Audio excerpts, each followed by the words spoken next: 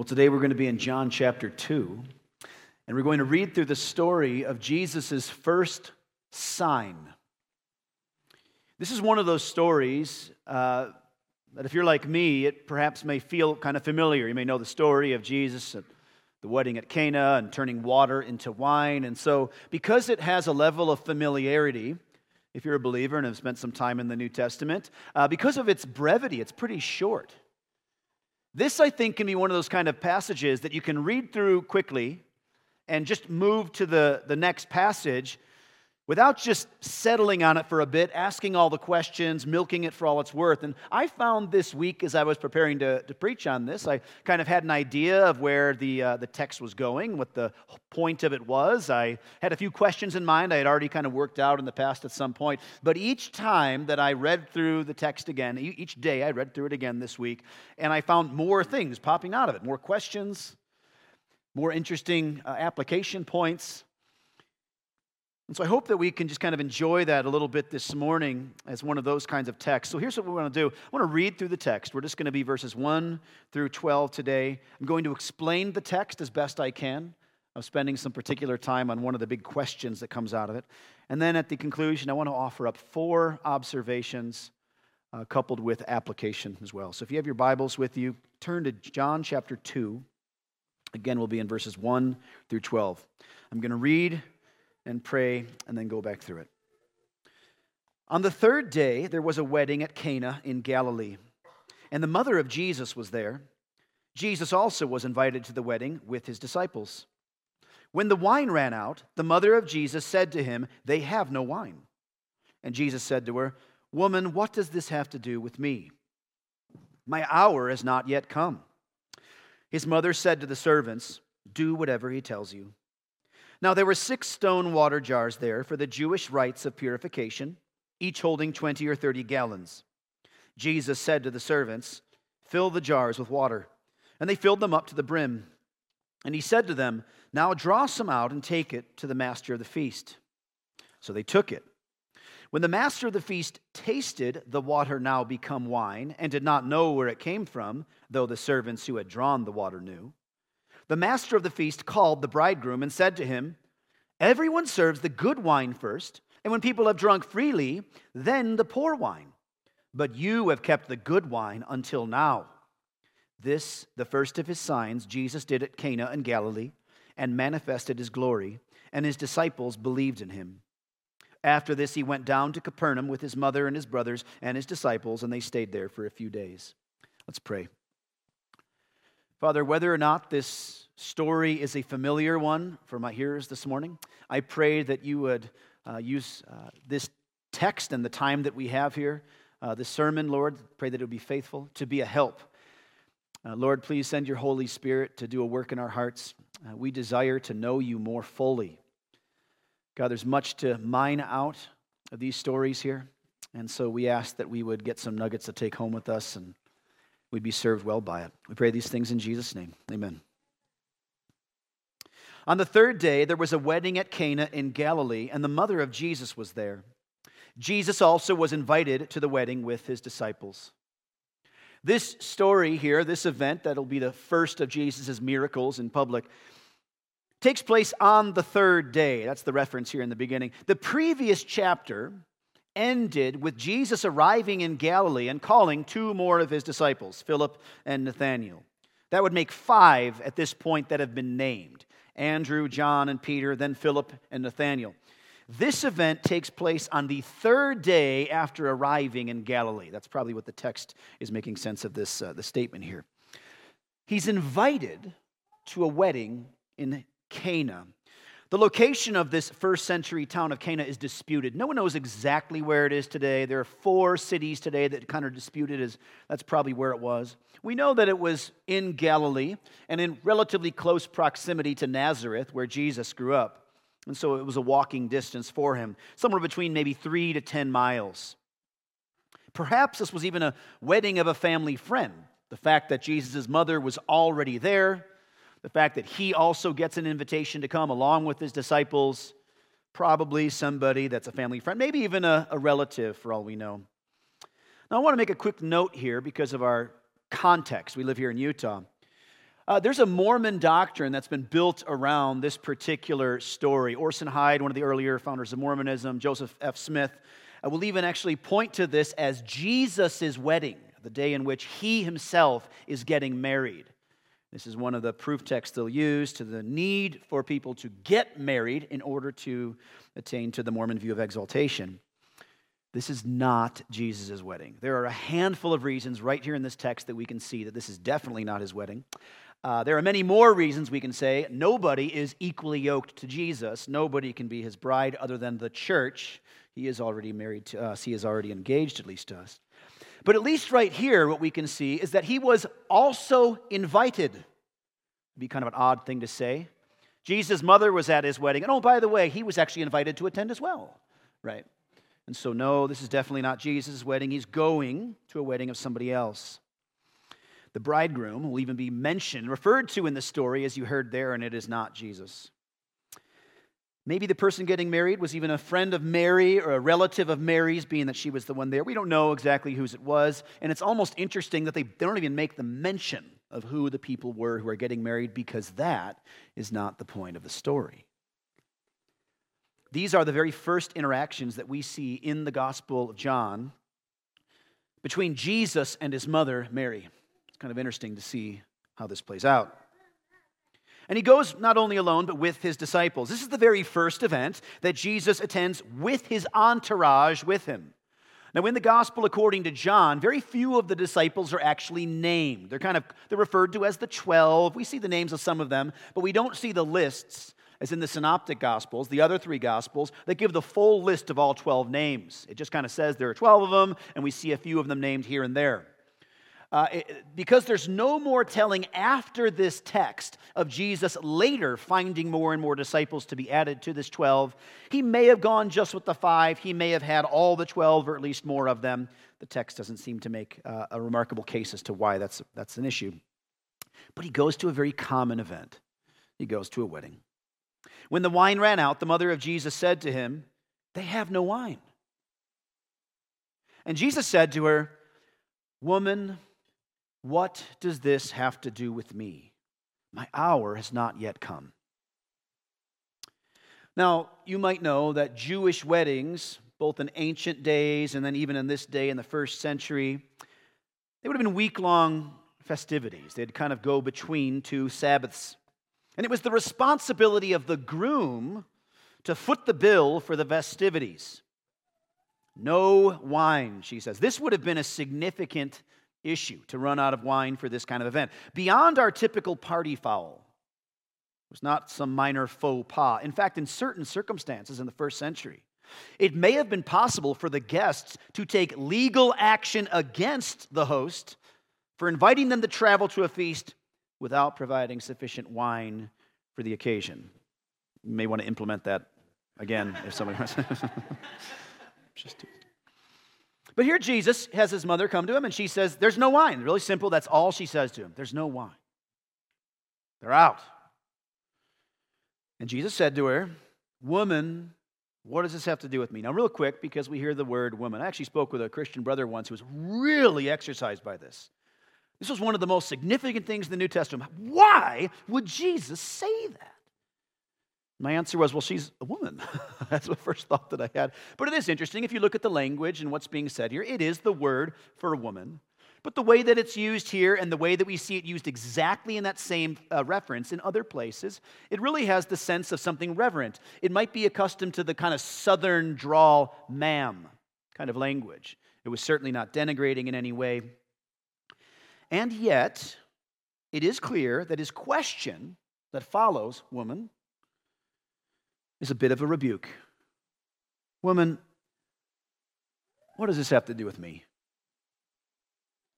Now, if you were to study this passage and you were just kind of curious about some of the language there, well, there's nothing irreverent going on. Mary wants Jesus to do something that he's not yet quite ready to do. And he uses very interesting language. In the Greek, it's very unique. The phrase is spoken. The exact Greek phrase here is spoken 5 other times in the New Testament, all of them by demons to Jesus. What have you to do with us, Jesus, son of David? You know, that kind of thing. And so there's a bit of whoa, whoa, whoa, hey, kind of a distancing between the parties. There was a at least felt sense of disagreement over something. He wasn't asking, "Oh, I'm curious what you think this has to do with me." It's what does this have to do with me?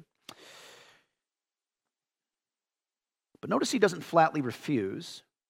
He gives her a reason for why he had not intended to act on this. So obviously Jesus, in a human sense, had no obligation to respond here, and yet she intervenes. And the reason that he gives for why this ought not have anything to do with him is, "My hour has not yet come." Now again, we can find that phrase all over the New Testament, particularly in John, a handful more places. And we'll see that language referring to Jesus' hours of suffering and even his crucifixion. I'll just give you one instance in John 7:30, a little bit later in this same book. Jesus was preaching in the temple grounds. They heard him say that he was sent by the Father, and they get all upset by this, and it says that the people, they were seeking to arrest him, but no one laid a hand on him because his hour had not yet come.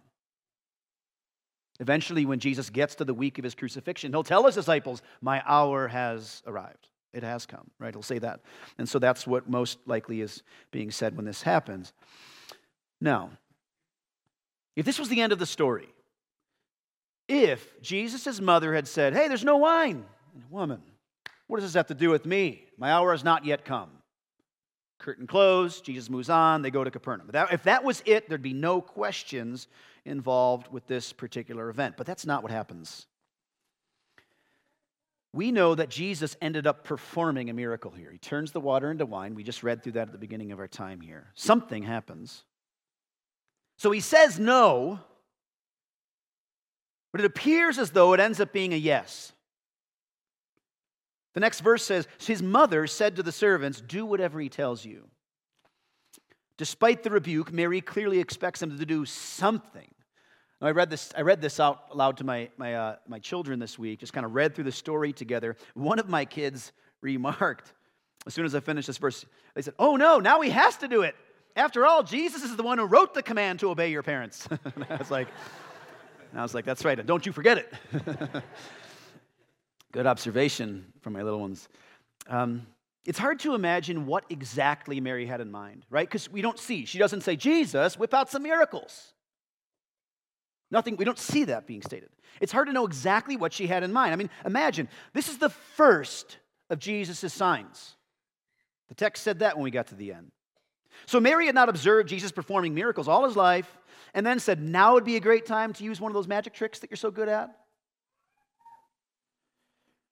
John Calvin thought that perhaps Mary here had expected for Jesus just to preach or to teach the guests, to kind of pacify the ire that they might have for not having any wine. Calvin's like, no, that's what she's asking. Hey, go speak to the crowd. This is a chance for you to just show some leadership here and help kind of quell the situation.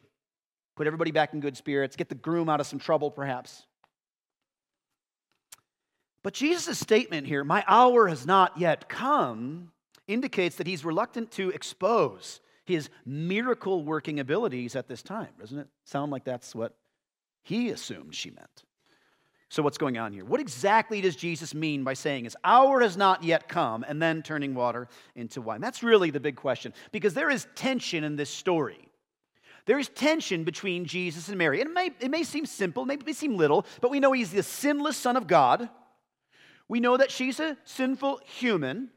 And yet there's this kind of tension between the two, and he seems to go her way. At a first glance, it seems to look like this. So there's tension, and someone flinches. Someone moves. Someone defers to the other, yields. We could even say submits to the will of the other. Who is it?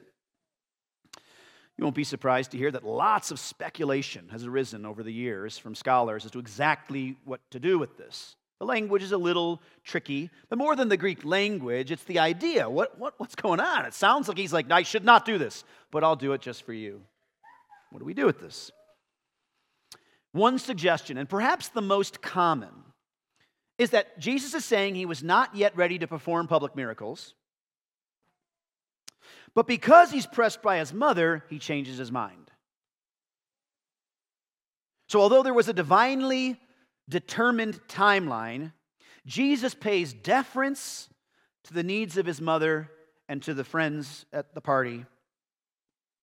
And that's his first miracle. It's done at the behest of mortals who express the need.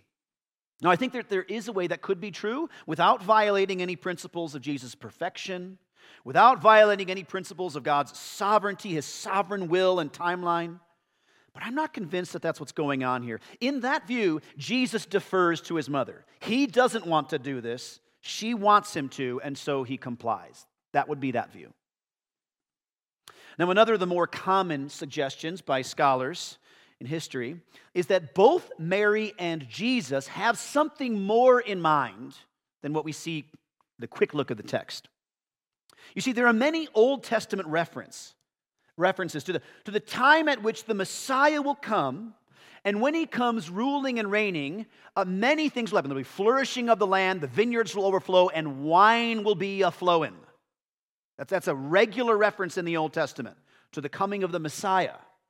And so many scholars in history have suggested perhaps both Jesus and Mary are thinking about that. And Mary here is basically essentially expecting all the blessings of that future age to be experienced presently. And Jesus is telling her, no, not yet. I'm not at that time of the Messiah in his rule and reign. So it would look something like this. Her saying to him, this might be how it would be perceived by Jesus in its fullness. Doesn't the Messiah usher in an age of wine a-flowing? You're the Messiah. We need wine. Let's do this. And Jesus is like, no, you misunderstand. Not yet. It's not time for that yet. The reason this view, I think, is so profound in history, you see a lot of this in all the commentaries that I read through on this one. It's because neither Jesus nor Mary defers. It's basically Mary misunderstanding something, just like many people misunderstand Old Testament text. Jesus corrects her misunderstanding and then goes about doing the miracle just that he'd always expected he would. Make sense? But perhaps the answer is much simpler than either of these. Perhaps Mary, knowing the true identity of her son as the Messiah, is suggesting that this be the occasion for Jesus to finally burst onto the scene in a large public display of glory and miracle working, like Moses stepping out of the wilderness into Pharaoh's court, throwing down the staff into a serpent, or briefly after turning water into blood, which many have made significant connection points between these two miracles. Hey, this is your time. You know how the Messiah is supposed to be revealed? I know it wasn't supposed to be when you were a teenager, but now really, this is it, Jesus. This is that public bursting onto the scene. And Jesus says, not yet, because knowing that it is not yet time to fully reveal who he is to Israel, Jesus here chooses to keep this miracle mostly behind the scenes. And perhaps that's why Mary, rather than going directly to the master of the feast or to the bridegroom or even making a public announcement, listen everybody, my son the Messiah, and then take it away. And then he goes, wine a-flowing, right? But no, instead of that public thing, she turns to the servants. Okay, you listen to him. We'll keep it private-ish. Because by the end of the story, we'll see the master of the feast doesn't know who does this. The bridegroom doesn't know who does it. It seems like the majority of the guests have no idea how this happened. In fact, the bridegroom gets the credit. Hey, you're a pretty wise bride. Wow, I didn't know you were saving the best wine till later. Right? That's what they thought. And who believed at the end of the story? Just the disciples, because they were the ones who knew it would happen. Perhaps it's something as simple as that. Whatever Mary expects, she tosses the entire problem onto Jesus, and Mary fades out of the story. She doesn't even show up again in this story. We'll see that later she'll go to Capernaum with them, but that's it. That's her last line. She goes backstage, changes back into street clothes, and gets ready to go home. And so here's what Jesus does next, verses 6 and 7. Now, there were 6 stone water jars there for the Jewish rites of purification, each holding 20 or 30 gallons. Jesus said to the servants, fill the jars with water, and they filled them up to the brim. Now, there were 6 stone water jars there. These would have been used for purification rites. That's what it says here about that Jewish tradition. They were made of stone because even though most pots would have been made of earthenware, they've been far cheaper to make that way, far easier to shape, far lighter to carry. It would have had bits of the earthenware in there, and it would have not qualified for the level of cleanness needed in the Jewish rites. They needed something that would be much purer than that. The guests who entered into this kind of gathering would have entered through the kind of a foyer of this household or the reception hall, and then they would have servants there to wash their hands and their feet as they entered on in. You'll remember later in the book of John, Jesus will make reference to this when a woman comes and starts washing Jesus' feet, and the Pharisees get all indignant about it. And he's like, well, no one washed my feet when I walked in here, and here she's doing it with her tears. Later in John 13, Jesus will get down on his knees and he'll start washing his disciples' feet. And they'll go, no, you shouldn't do that. That's the job of the servants. That's right. That's right. It's the job of the servants. And so that's probably what these are there for. 20 or 30 gallons. If you're visual like me and you're always curious about what this looks like, that'd probably be, depending on the size and shape of them, probably jars a little less than waist tall. That'd be about 20 or 30 gallons, about that big. And if fully filled with water, depending on the thickness of the stone and such, 300 pounds each. They're pretty significant, but they're probably stacked. 6 of them there by the entrance. I'm visual. I imagine 3 on one side, 3 on the other. I like symmetry. But you get the picture. So they kind of make their way out of the public eye a little bit here too. They're no longer in the reception hall. They're not standing next to the bridegroom having this discussion. They make their way kind of outside. They're in the foyer. They're in the entrance to the home. Hey, why don't you fill this up for me? Okay. He tells them to fill up the water. They do it. And he said to them, now draw some out and take it to the master of the feast. So they took it. A few commentators had made the point here that was kind of interesting. He doesn't taste test it first to make sure it worked. Like I just wanted to check on all. It's just kind of cool. It's just he's so cool. Fill it up with water. I'll take it to the master of the feast. Don't you want to check first? No, just take it to the master. I got this. It's kind of cool. The master of the feast would have been the chief servant, the master of ceremonies. Some of your translations might say it a little different. The King James Version has it the governor of the feast. That's a cool title. This would be loosely equivalent to a modern-day head waiter, right? Kind of the one in charge of all the other waiters, all the other servants. Kind of was the liaison between the servant staff and those being served. Verses 9 through 10. When the master of the feast tasted the water now become wine, and did not know where it came from, though the servants who had drawn the water knew, the master of the feast called the bridegroom and said to him, everyone serves the good wine first. And when people have drunk freely, then the poor wine, but you have kept the good wine until now. In case there was any question as to what had happened, now we see for sure Jesus turned that water into wine. This is actually the first reference to the miracle actually taking place, right? Just says it real quick there in verse 9, the water now become wine. Where did it happen? While they were pouring the water into the jar, on the way to the... No one knows, but he did it. He turned water into wine. And he brings it to the master.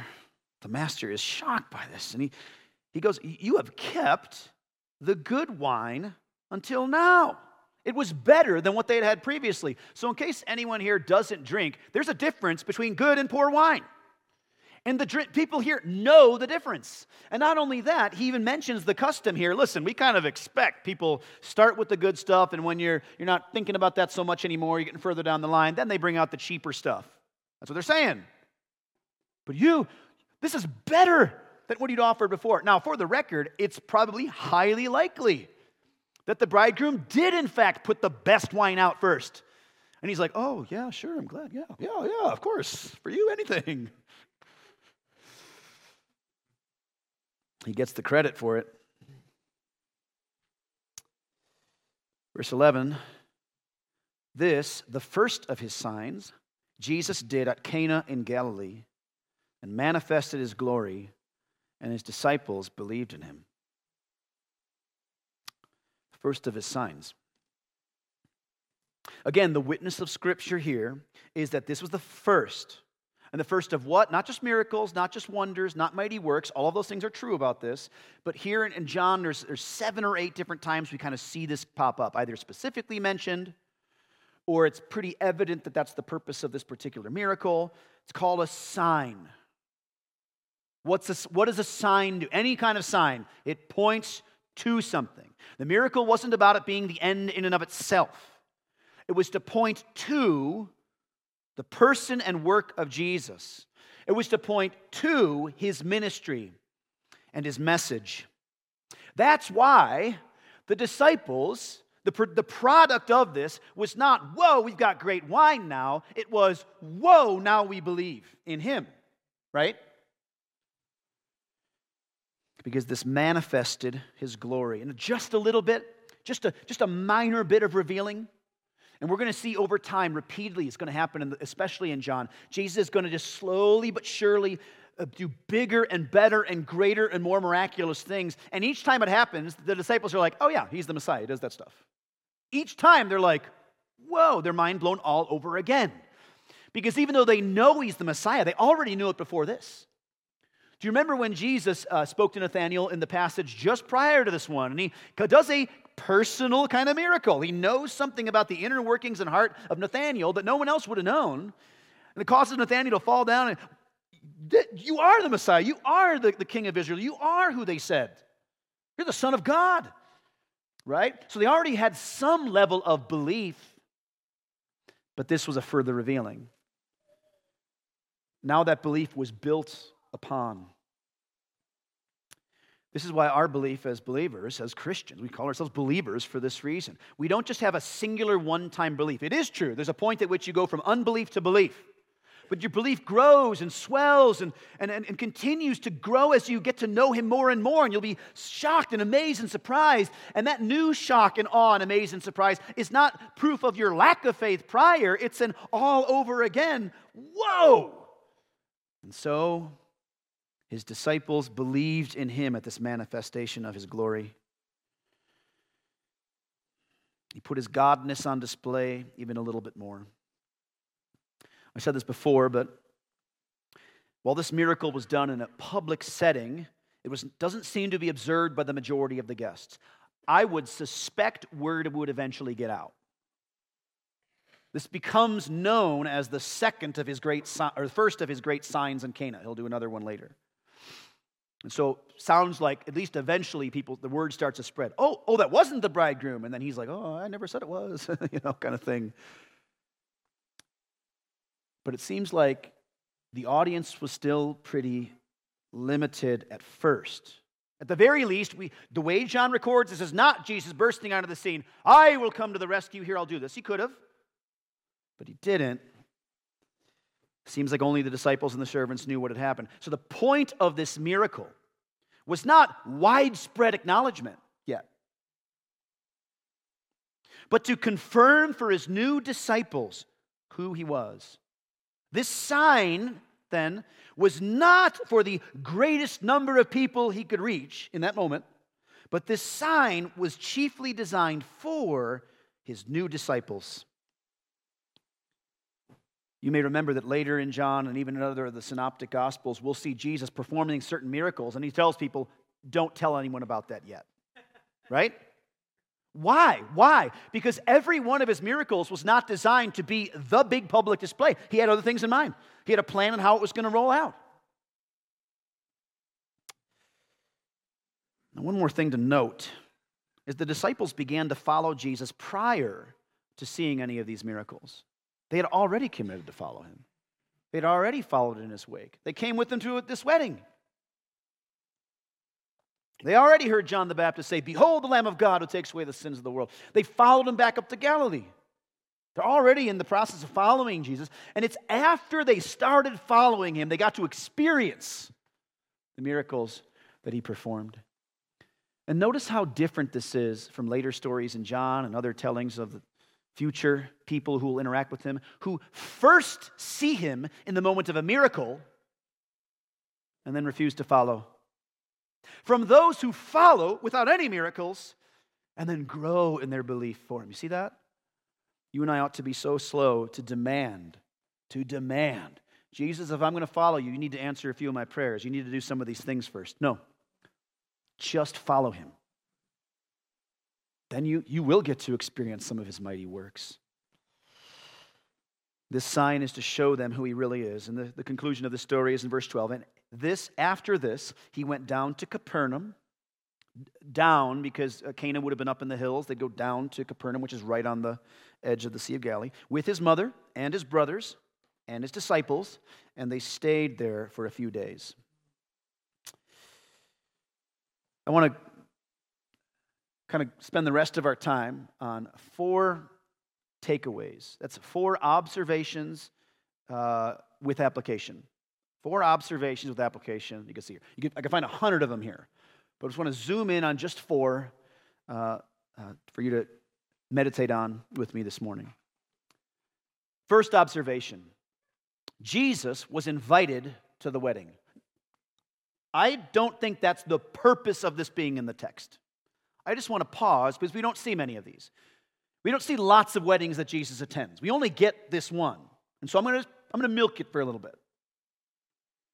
I remember Laura and I once had a chance to go to a neighbor's wedding. We lived in a third-story condo back in Chicago when we were there. And our next-door neighbor is on the other side of the paper-thin wall. We could just talk through the wall to each other. A pair got married. She was Catholic, he was Jewish, and so they wanted to kind of do a Catholic-Jewish wedding. That's kind of how they wanted to do it. And so in order to not offend anybody, the Catholic priest and the Jewish rabbi that co-officiated decided to mention God, mention the Bible, but never mention Jesus. This was a really weird service we went to. Sat there, heard them continue to go and read through text, read through things, and just not mention Jesus. It's really weird, really odd. Quite honest, it was really awful. I said to Laura as we walked out of that wedding, I'll never forget it. I probably brought it up before here because it was such an odd and off-putting experience that Jesus was the only one not welcome at that wedding. Anyone else is allowed but Jesus. Jesus was invited to this wedding in Cana. You know, marriage exists to illustrate for us intimately the nature of the relationship between Christ and his church. I said this in our marriage sermon series a couple months ago, but I'll repeat it again here. I do not believe that Father, Son, and Holy Spirit are watching history play out and like, hey, look at that marriage thing they do. Hey, I got an idea. Let's use that as the illustration for the relationship between Christ and church. Then they'll understand. I don't believe that. I think the order was the opposite. I think we must convey to our creatures the intimate relationship between Christ and church. We'll give them marriage. Marriage exists to illustrate the relationship between Christ and his church. Even in Christian weddings, our earthly traditions can take center stage if we're not careful. Even before I was a pastor, I was a wedding singer. I played piano and guitar and did songs in weddings and a whole bunch of really corny songs and some that were okay. And I've got a whole bunch in my repertoire now for having been a part of that in some way.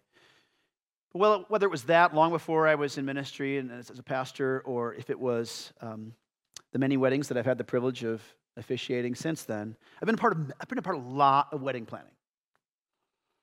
And it's been my assessment that even Christian weddings today have become overrun with Easter bunnies. Do you know what I mean by Easter bunnies? I mean meaningless earthly traditions that are more likely to distract from what matters than to magnify what matters. The kind of thing where you're like, hey, why do you do that? No idea. But everyone does it. Oh, does that like aid in us understanding how important the relationship between bride and bridegroom are? No, it might actually hurt that. But everybody does it. You know, that kind of thinking. We often give far more attention to earthly traditions than to the guest of honor, Christ. I want you to listen to this, especially unmarried folks, whether you're a teenage or whether you're in your 20s or 30s or you're older. If you think that in your future you may be planning a wedding, consider earthly weddings oftentimes get all this mixed up. Earthly weddings, this is one of my hobby horses. I'm not going to go too far on this because I know I could just lose a lot of friends. Earthly weddings are all about the glory of the bride, but from a heavenly perspective. The ultimate wedding is all about the glory of the groom. I'm not saying that earthly weddings should magnify the groom, but it is odd, the inversion that we do in America. Everybody stands and turns as the bride walks in. No. The end of the story in the Bible is we all stand and celebrate and praise as the groom comes in. You get it? So again, I'm not saying that earthly weddings should have that switch, but there's something about the way we do this that we go, something's off.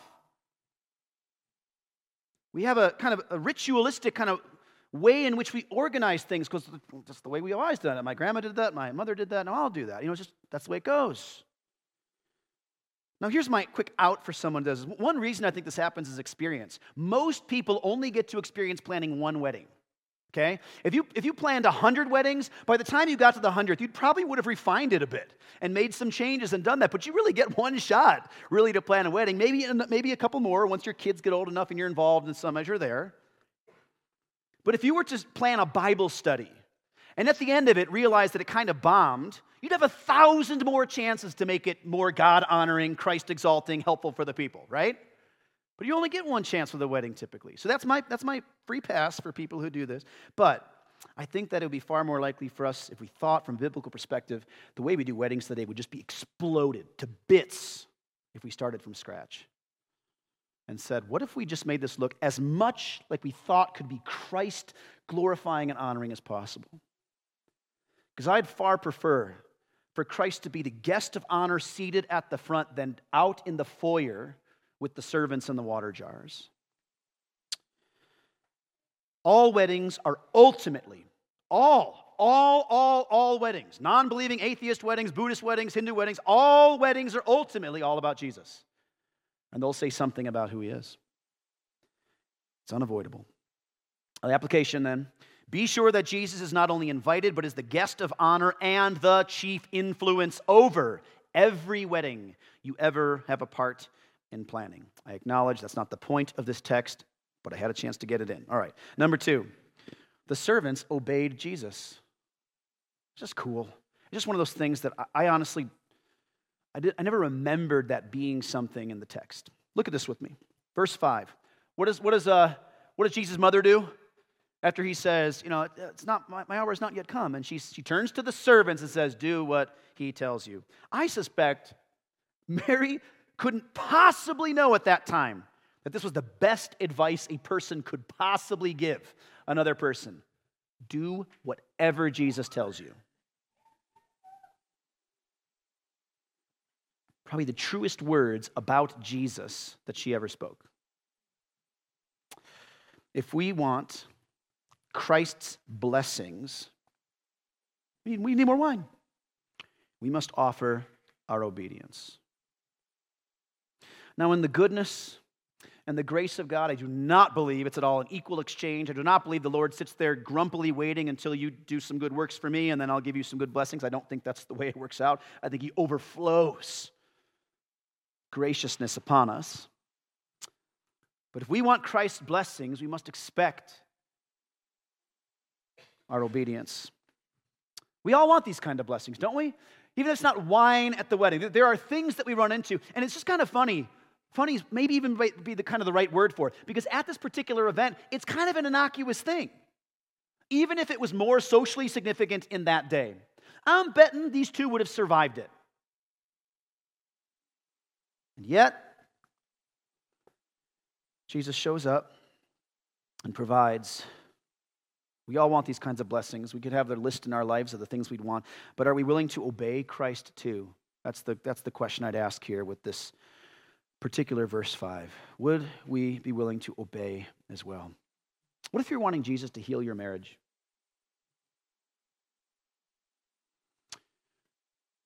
And what if it got to a point that you realized you need him to show up with a miracle?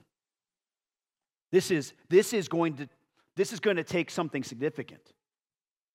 We're out of wine. We have exhausted all the possibilities. It's not like, well, I saved some just in case. No, we're in trouble now. I've tried everything I know to do at the extent of my wisdom to heal my marriage. I don't know what more to do. Jesus, if you don't show up, I don't know what's going to happen. You cry out to him. What do? You cry out to him. You plead with him. You plead with him to do a work in your heart and in your spouse's heart that you on your own have been unable to do. We've not been able to solve this. You're going to have to do something that only you can do. Then, after you cried out to him, you must then quiet your heart and listen and say, now what should I do? How can I obey? You've heard my cry, Lord. Now it's my turn to hear your command. You tell me what to do. Then do exactly what he tells you. Do whatever he tells you. Well, what if it seems silly? What if it seems superfluous? What if it seems like meaningless? Like, well, that's no, Jesus, we don't need water. We have plenty of water. Wine is what we need.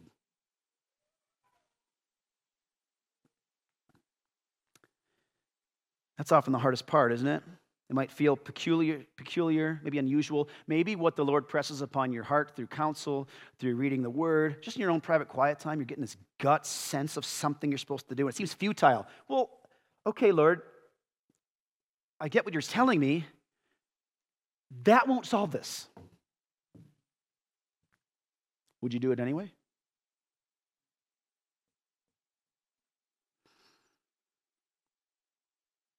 Or would you do like these servants do and fill up the jars? And did you notice the word? How did they fill up the jars? To the brim.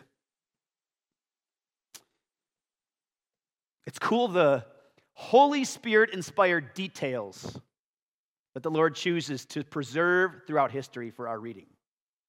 It could have just said, the servants filled the jars. No, it said, did you see that verse? To the brim. Not reluctant obedience, not halfway obedience, not bare minimum obedience, to the brim. And you and I know, if the water was turned to wine and they had filled the jars halfway, I don't want to take 5 more trips to the cistern. Those are 300 pounds. They're not carrying them to some. They're not bringing a hose in. They're carrying other pitchers of water and filling them. That's what they're doing. Could have been like, that's good enough. We have plenty of water. I don't think he heard us. If they filled those things halfway, how much wine would they have? Way less. How glad must they then be when it's filled to the brim and it turns to wine and they go, whoa, it's a good thing I didn't shirk. It's a good thing I didn't just halfway. It's a good thing we went to the top. Right? Full obedience. When you pray for God's blessing, get ready to do whatever he tells you. Not reluctantly, not hesitantly, not halfway, to the extents. That's what you do. So the application, be like these servants. Be like those servants. Do whatever Jesus tells you and do it to the brim. Number 3, God cares about our enjoyment. God cares about our enjoyment. I found this reference from the 12th century rabbi in one of the commentaries I read through. It was a Jewish rabbi named Maimonides. And he made this point that he noticed in this writing about Jesus. He observed that when Moses did his miracles in the wilderness, for example, they were each done out of necessity. If we don't have water, we're going to die of thirst. Water from a rock. If we don't get food, we're going to die of hunger. Manna on the ground. If we're not rescued from these enemies, we're all going to be obliterated today. Destroyed the Amalekites. It's always done out of necessity. But here, Jesus performs this first of his miracles simply for the pleasure of his people. This is his first miracle. Do you remember what happens in John 11? When he gets towards the end of all of his miracle performing? Right before he goes to the final week of his life and eventually to the cross. Do you remember? He raises a man from the dead who'd been dead 4 days. He starts with, their party's not going to be as good. And he ends with, this man will remain dead if I don't act, right? Jesus cares about our gladness, about our satisfaction, about our pleasure. And I can say that with a high degree of confidence, because that's not just here. This isn't the one text in the Bible that talks about our delight, our pleasure, what we desire being satisfied, whether or not we have joy or cheerfulness. This is not the only place. That is a repeated theme throughout the entirety of the Scriptures. Rejoice in the Lord always. Again, I say rejoice. Delight yourself in the Lord, and He will give you the desires of your heart. No good thing does He withhold from those who walk uprightly. Every good and perfect gift comes from Him. Thankfulness, gladness, receive all those things in that way. Even your suffering, consider a joy. You find the treasure of the kingdom of God, you sell everything else, and in great joy go and buy the field, right? The whole Bible's filled with this stuff. It's not as though Christians are the miserable ones who choose to, I will honor you, Lord, with my misery. No! Lord, I honor you with my joy, even in this circumstance. Right? The Lord cares about our delight. What's heaven? Perfect pleasure and delight for eternity. Jesus is the supreme joy giver. The bystanders, consider this one, the bystanders, the people who just happen to be around, those who just showed up to the wedding, they benefit from Jesus' blessings here without even ever knowing it. He has so much good, so much gift, so much graciousness to pour out on people that people are receiving it not even knowing. Look at this amazing wine. Thanks, bridegroom. They were the collateral beneficiaries of His grace. In other words, a potential social disaster turned into the talk of the town. The groom gets the credit, at least at first. They don't even know Jesus had anything to do with it. They're just enjoying the moment. Jesus is a joy giver and a joy producer. How often do you suppose that this is the case? That we and others benefit from God's good grace and mercy without even knowing about it. Don't even know.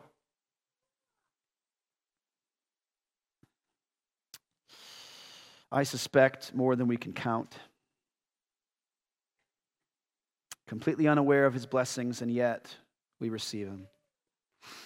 Have you ever in your life kind of done a retroactive recounting of an event that took place earlier in your life, and you realize, oh, the Lord was in that? Like later you go, oh man, He helped me dodge that bullet, didn't realize that. But so many of those kind of moments. Then how many do we miss? Here's the application. If the observation is God cares about our enjoyment, this was purely for the enjoyment of the people and a sign for His disciples. And He could have done that sign any different way. Hey, the party, they're out of wine. Let me give you all a special something. Just miracle for them. It would have satisfied the same thing. But nope, the whole crowd, without even knowing it, gets blessed. Anyway, application, trust that He has your joy, your delight in mind. And always be thankful. Be grateful all the time. Fourth, Jesus gives us the best. This is closely related to the earlier one. He cares about our delight, but not just a little, the best. The wine was unexpectedly good, more than it needed to be. Ask yourself this question. Would this have been any less of a miracle if the wine was on par with what had already come out? It would still have been a miracle. Water into pretty good wine is the same as water into amazing wine, essentially. How many of you can make water into pretty good wine? Right? You see what I'm saying?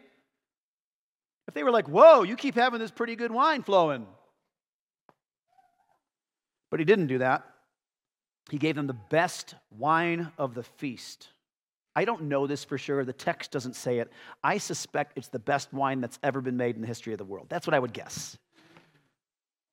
I'm prone to that thinking about see these gifts from the Lord. But It was good, better than they had yet had. Best wine of the feast. You know, during our marriage series a few months ago, we read through Genesis 1, 2, and 3. There are big portions of those.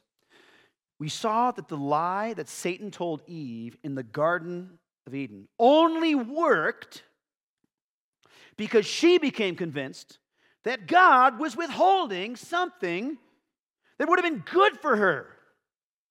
That was the trick of Satan, wasn't it? God is keeping something good for you. He's keeping it from you. So go take it.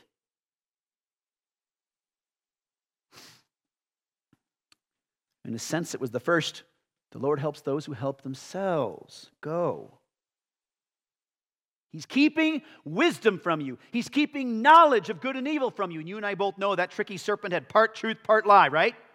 They would know some of those things. Their eyes would be open to the knowledge of good and evil, and it would be awful.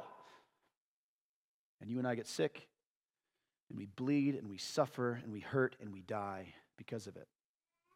God knew what was better. But Eve was tricked. Remember, Adam was not deceived. She was deceived. What was the deception? She thought God was keeping something better than she had, that she should have had from her. She fell for that lie. Don't fall for it. God has our delight in mind. Our obedience to Him is the best that we can have in this day. Don't believe that lie, that God gets glory from your misery. We think wrongly about that too often. It's not just be miserable and He'll be happy that you're sad. No, rejoice in Him. Yes, we endure, and that is to His glory. But do not believe that He does not want what's best for you. You know, I've had angry people on the street when I'm sharing the gospel, and they're like, why are you out here? Why are you standing on this corner? Why are you saying your stuff to all of us here? I've had people do this at our dining room table, my wife and I. And I found it a bit disarming when I've responded something like this, because I want the greatest possible joy for you. Now, often people don't have ears to hear that in the moment. But that's it. Why are you trying to get me to reject the faith I grew up with and follow your interpretation of Jesus? Why would you want to destroy all of that in my life and dare to stand out here and proclaim that I'm following lies? Why would you dare do that? Because you're missing out. I want everlasting joy. I want the greatest possible joy you can ever experience. And you're not going to get it going that way. You see?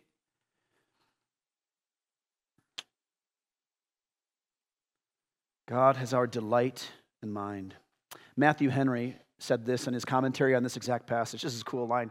Christ is often better than His word, but never worse. When He promises something, when He sets His heart and His mind to do something, the result is always better than we had ever imagined. Whatever you think heaven is going to be like, it'll be better. It'll be better. If you've ever entertained that thought, and I'm going to especially speak to kids, because kids, if you're younger in here, listen up carefully. I remember when I was your age, when I was 6, 7, 8, 10, 15, even in my early 20s, and being kind of disappointed in my mind about the image of heaven. I remember thinking this way, like, singing Amazing Grace for forever? Like, I like that song. That's a long time. And then I finally transitioned from, as I began to mature and the Lord was doing work on my heart and began teaching me who He really was, I finally got to a point where I just said, listen, it sounds boring, I guess I have to trust you. And for the record, that was better. It was better to say, I'm going to leave that up to you and just trust you. But guys, whatever your image of heaven is, if it's not perfect enjoyment, if it doesn't make you like tear up or shout with excitement or get shaky out of excitement, you don't have it right. Because what He has to offer us as the supreme joy giver is better than we can ever imagine. Better. If you're not a believer today, this is why we cry out to you with this. We want the greatest possible joy for you. Your sins that you have committed and do commit every day have set you against God as an enemy. And they are not only putting you in that status between God, causing a separation between you and Him, they are robbing you of joy. And whether you think that that is giving you a kind of pleasure today, you are missing out on something significantly better, both in this age and the one to come. And we're not okay with that. We want for you to be able to have joy in suffering today and in the pleasures that will come in this life, and even more than can be told in the future. And how is it that you can do it? By repenting of those foolish sins that have set us as enemies of God, by turning from those things and treasuring Him above all else, and looking to Jesus, who is God's perfect Son, going to the cross, bearing the punishment for those sins you must repent of. And by believing in Him alone, you can have eternal life. That's what we want for you. If you're not a believer, I say that with air quotes and really mean it. Like believer, as the text says in that word, believe on Jesus Christ and you will be saved. That's what we want. And not because we get anything out of it other than a shared joy with you. As Christ goes to the grave in death, the grave could not hold Him. He raises again on the third day, defeating death once and for all, being the final of His earthly signs showing He was who He said that He was. You and I can have eternal life. And what must you do? Do you have to go make your own water into wine? No, you rely on the great miracle worker, 100%. And that the miracle of your salvation is on Him alone, not on what you provided, not on what you did.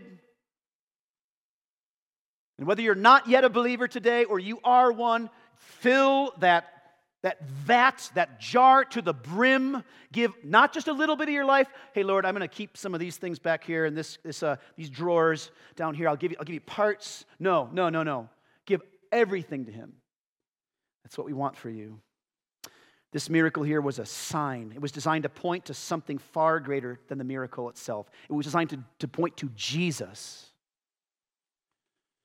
Because better than wine, He gave us Himself. Paul even refers to Jesus in Ephesians chapter 3 as the one who is able to do far more abundantly than all that we ask or think, according to the power at work within us. I'm going to pray to close our sermon time and open our time for communion. It is no coincidence that in communion we drink of the fruit of the vine. Christians have drank grape juice or wine all the way back to these days of Jesus Christ.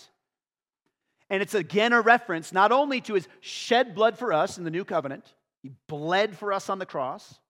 And the bread that we take is a representation of the broken body of Christ for us. But it's a reminder even back to His first miracle that Jesus gives us far better than whatever we're going to drink or eat out of these little cups you're about to have. He actually gave Himself. If you're a believer here this morning, you're welcome to come forward and partake. The only thing we ask is, as 1 Corinthians 11 says, discern the body, test your heart to see if you are at peace with the Lord this morning and your brothers and sisters. And if that's you can come forward and grab the double-stacked cups, bring them back to your seat. We'll sing together. Just one quick line, and then we're going to partake of those elements all as a community. Let me pray, and you can come down, grab the elements, and bring them back to your seat. Father, this morning, we acknowledge our love and gratitude for You. We know that we've not been grateful for one iota of the amazing, generous gifts You've given to us. Help us to be a more thankful, more grateful people. Father, help us to be obedient servants that fill the jug to the brim with our obedience. Father, help us to be those who expect that with the blessings that You offer, that we want to be those who offer obedience to You. Father, help us, wedding planning ever in our future, to invite You to be the guest of honor and the chief decision maker and influencer over everything we do there. Lord, thank You for giving us Your very best. Help us to trust You more in that. Thank You for the gift of communion that reminds us of Christ's broken body and shed blood for us. We pray this in Jesus' name. Amen.